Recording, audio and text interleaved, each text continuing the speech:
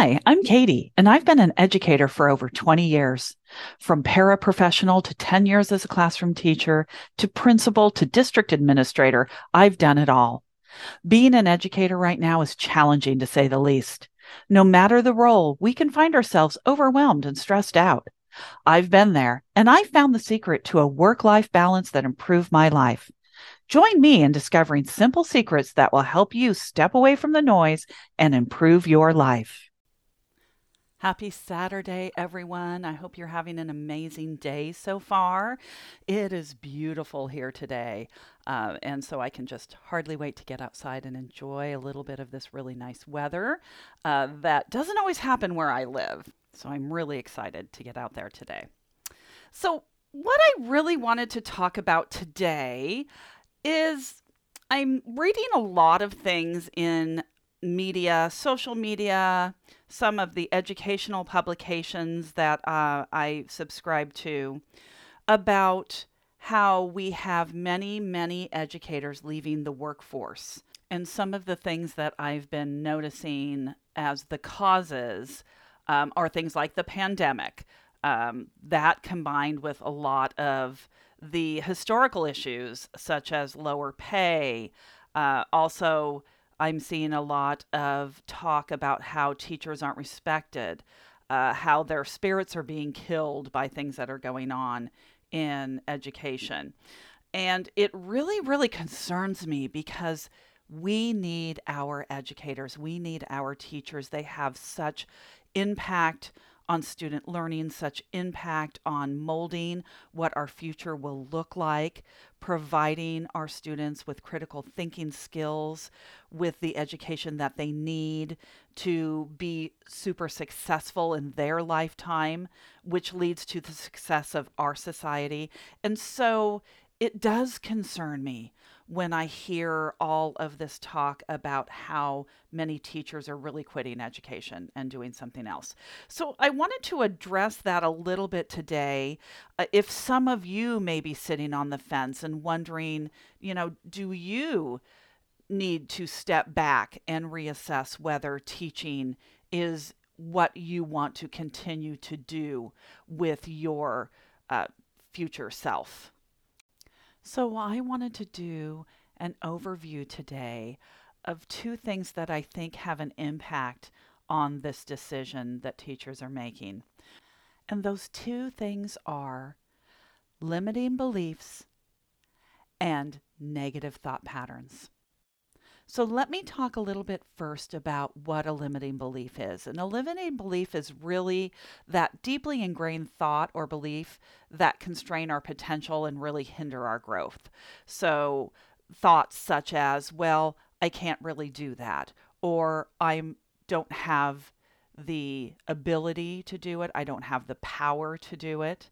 There's something that is limiting your ability to move forward with whatever it is we're talking about. And in this case, the limiting belief is I don't have the capacity to continue being a teacher.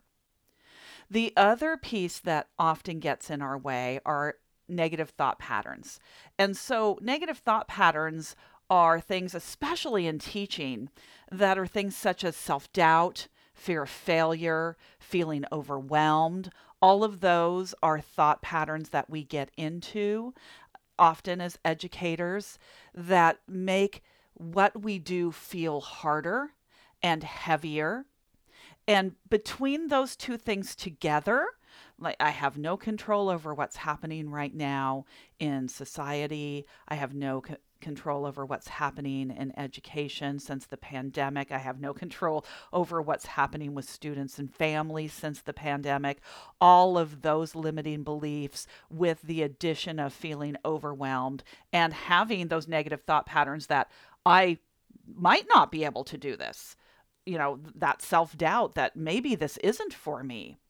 All of those are leading to many of our educators throwing their hands up and saying, nope, sorry, teaching's no longer for me. And as I said earlier, that just really has me, first of all, it breaks my heart because we don't get into this for reasons such as, that people often think we do. Oh, we get summers off and, we only work half a year. We all know that that is BS. We all know that is not why anybody ever got into teaching. And if for some reason somebody slipped through with that mindset, maybe they were done after the first year, realizing that is not what teaching is about, right? We really are professionals that know what we're doing. We have education behind us that help us in best practices. Not to say that we know it all and that what we're currently doing might not need to be shifted or refined, but we do have that thought pattern that we would like to be treated with professionalism and with some honor and respect that is deserving of this position. So I wanted to talk a little bit about how do we recognize when those limiting beliefs and those negative thought patterns are really at play in our mind. Because really, once we recognize this, the other thing that we recognize is how these limiting beliefs and thought patterns actually have contributed to our lack of enjoyment in teaching and are actually impeding our professional growth in moving forward, especially now because we know that things need to shift a bit after the pandemic. They need to shift a bit for our families, for our students. But we can look at that in one of two ways. We can look at it as something we can figure out and we have the capability of figuring out, or we can look at it as something that we have no control over. And that's what starts to begin those negative beliefs and leads us to considering leaving this industry, which is not something we want our teachers to feel or to do in the long run. Because quite honestly, there is an impact to our thought patterns that are these limiting beliefs and negative thoughts. And there is an emotional toll, right? Because when we have these limiting beliefs and these negative thought patterns, we start to feel more stressed, more anxiety, more emotional exhaustion as we're trying to get through our days. And that is not healthy for us, right? Because we know that those things also lead to teacher burnout and this dissatisfaction we have in our teaching profession. So there is that emotional side of the impact. The other impact these things can have for many educators is it actually impedes our professional growth. We get stuck in these negative mindsets that it's not me that needs to change, it's everything else. And what happens then is that actually impedes our professional growth. So it leads to barriers to being open to professional growth. It leads to the doubt in our ability or our fear of failure that to take on these new challenges and explore maybe something different than what we've been doing. And actually, ultimately, it really hinders our creativity, our innovation, and risk taking in the classroom as we try and we become those scientists, like we talked about before, in what do we need to do differently. So, those negative thought patterns and limiting beliefs really have an impact on our professional growth. I actually was reading something out of an educational journal the other day that did a longitudinal study on a group of teachers in a large school district. And what they found was when teachers didn't believe that they could have an impact using whatever professional development was being prepared for them and presented to them is a better word, they actually didn't implement. And that makes sense if you think about it. If I have that limiting belief that this isn't going to work, or that negative thought pattern that, oh, they're just trying to push something new on me and I already know how to do this, then I'm not going to be as eager to step in and try something new. And again, those come back to those negative thought patterns and those limiting beliefs, which then obviously is going to lead to an impact on student outcomes, right? Because when you have negative beliefs about your abilities or the potential of your students in our situation, then we're less likely to implement any new professional development, which could actually be what is needed to help move our children forward. And then our student outcomes aren't what we want them to be. So, as I was researching around these topics, I came across this list of kind of the big eight, right? Of things that really are the big negative thought patterns that can impact well being and effectiveness in the classroom. And so I thought I would take us through a few of these bigger ones. A few of them we've talked about already. So the ones we've talked about already are like that fixed mindset, right? So we know when we have a fixed mindset that it is harder for us to move forward. It is harder for us to refine what we're doing. It's harder for us to think that we have any power over change, right? So that's one of them. The overwhelm and burnout, yeah, overwhelm and burnout are a big one that come from these negative thought patterns that we have. And catastrophizing, we talked about a few weeks ago, right? That thought pattern that like has you imagining and dwelling on the worst case scenarios. And we talked a little bit about that with the language that we use. But the language that we use can somehow spin us into a more negative thought pattern where we start believing it is as dramatic as that, and that really that we don't have power. We anticipate those worst outcomes. We worry about being fired. We worry about disciplinary issues. We worry about those negative interactions with students and parents. And this is all kind of sourcing from those negative thought patterns that we have in our brain. So catastrophizing is really one of those kind of the big five, I'll say, because I want to take it down to that big five. So the other one, and I think these three very much go together. And so I'm going to kind of let you know what they are first, and then we'll talk a little bit about each one in more detail. So self-doubt, perfectionism, and imposter syndrome. So let's think about that for a minute. Self-doubt, perfectionism, and imposter syndrome.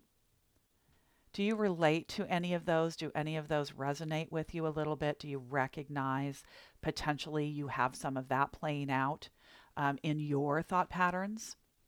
And I will tell you the reason why I'm kind of glomming onto all those three in particular is because those are the three I continue to work on. So that's the piece. For as far as I've come in my journey in working and being aware, trying to amend some of these thought patterns that go in my mind, and then affirm with a new thought pattern, new ones come up, right? So just when I think I've got the self-doubt taken care of, like, nope, I know what I'm doing. I can do this effectively. I can make a positive impact. Then there's something that comes up and they're like, oh, are you sure that you're knowledgeable enough? Are you sure that you're able to do that? Are you sure that you can meet the needs of all the people that you're working with? Those things continue to come up for me, and I have to readdress them over and over. But I think, again, that first step, and I've said this before, is awareness. So where might self-doubt play in your practice and in your kind of thought patterns? And is that having an impact in the classroom? Perfectionism. Ooh, I like to describe myself sometimes as a recovering perfectionist. And I catch myself still in areas where perfectionism starts to rear its head.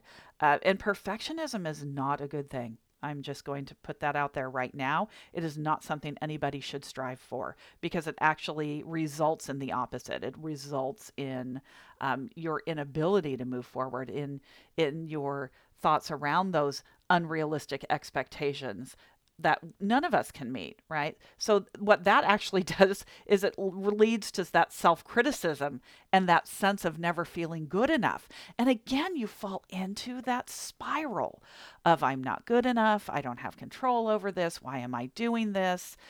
And or we start to blame and give the responsibility of our practice over to somebody else. Again, not helping us in our classroom. So, perfectionism, definitely something for you to stop and step back. And I will say, just in the educators that I work with and I interact with throughout my career, throughout all the settings that I work with educators in, perfectionism is a big one. So just taking a step back and saying, where does perfectionism come in my thought patterns? And where am I not giving myself the grace that I don't need to be perfect at this?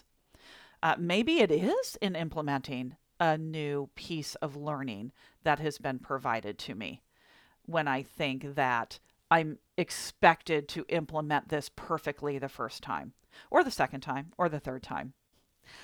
250 times is what it takes a normal learner to learn something new. And that's in students and in adults. So give yourself some grace there. Try to see where perfectionism might play a part in your thought process. And then there's imposter syndrome. Oh, imposter syndrome. So when we have imposter syndrome, we feel like we're not qualified, we're not deserving of this position or this role. We worry that others might find out that we don't know as much as we think they think we do. Do you notice that? That we don't know as much as we think they think we do. Again, we are trying to get into other people's minds and determine what they're thinking, which we don't know. We never know what somebody's thinking, right? We only know what we're thinking. So imposter syndrome can really get in the way.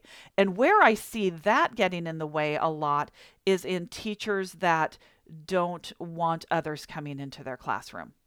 They have this fear that somebody may find out, that they don't know exactly what to do here, or they are struggling with something post pandemic that they never had a problem with before. And that leads again to that fear, to that anxiety, to that overwhelm. So, what if we all just believed that we can do what we can do right now? And it doesn't have to be perfect. It's my current state. And with that growth mindset, I can tell myself I can improve. I can get better. I can take a role in moving my practice forward. And I think that's where, again, when I see, especially, I think it comes back to that study I was telling you about earlier with the teachers that didn't believe that that their students were capable of learning, and so were unwilling to refine their practice. It does come down to what we think about ourselves and others. And so, as I have moved forward in my work, I have worked a lot on limiting beliefs. And I think that's really where it starts, is in this area of limiting beliefs. What are the limiting beliefs that I might have right now? Do I have a belief that students post pandemic are not able to learn at the rates that they were pre pandemic? That's going to have an impact on what I'm trying to do in my classroom. That's going to have a limiting belief on what I think I should be doing in my classroom, and might butt up against what others are asking me to do in my classroom.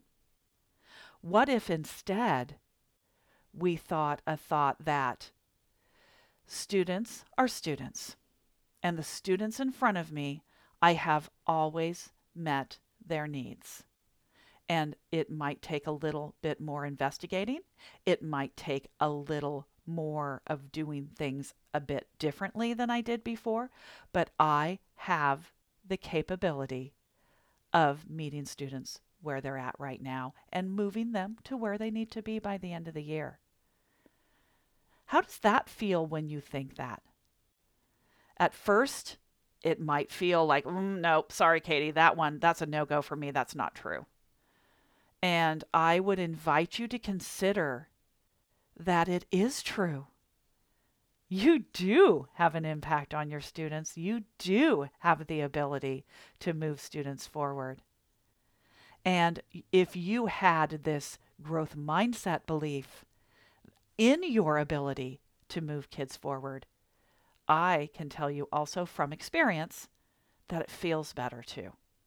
Now, you're still going to have the other thought running in the background, that negative thought loop of whether it's the imposter or that self-doubt or that perfectionism that gives you more of those thoughts of, well, I could think that or if things were different, I could think that way, but right now I can't think that way. And you're still going to have to be aware of those thoughts as well, right?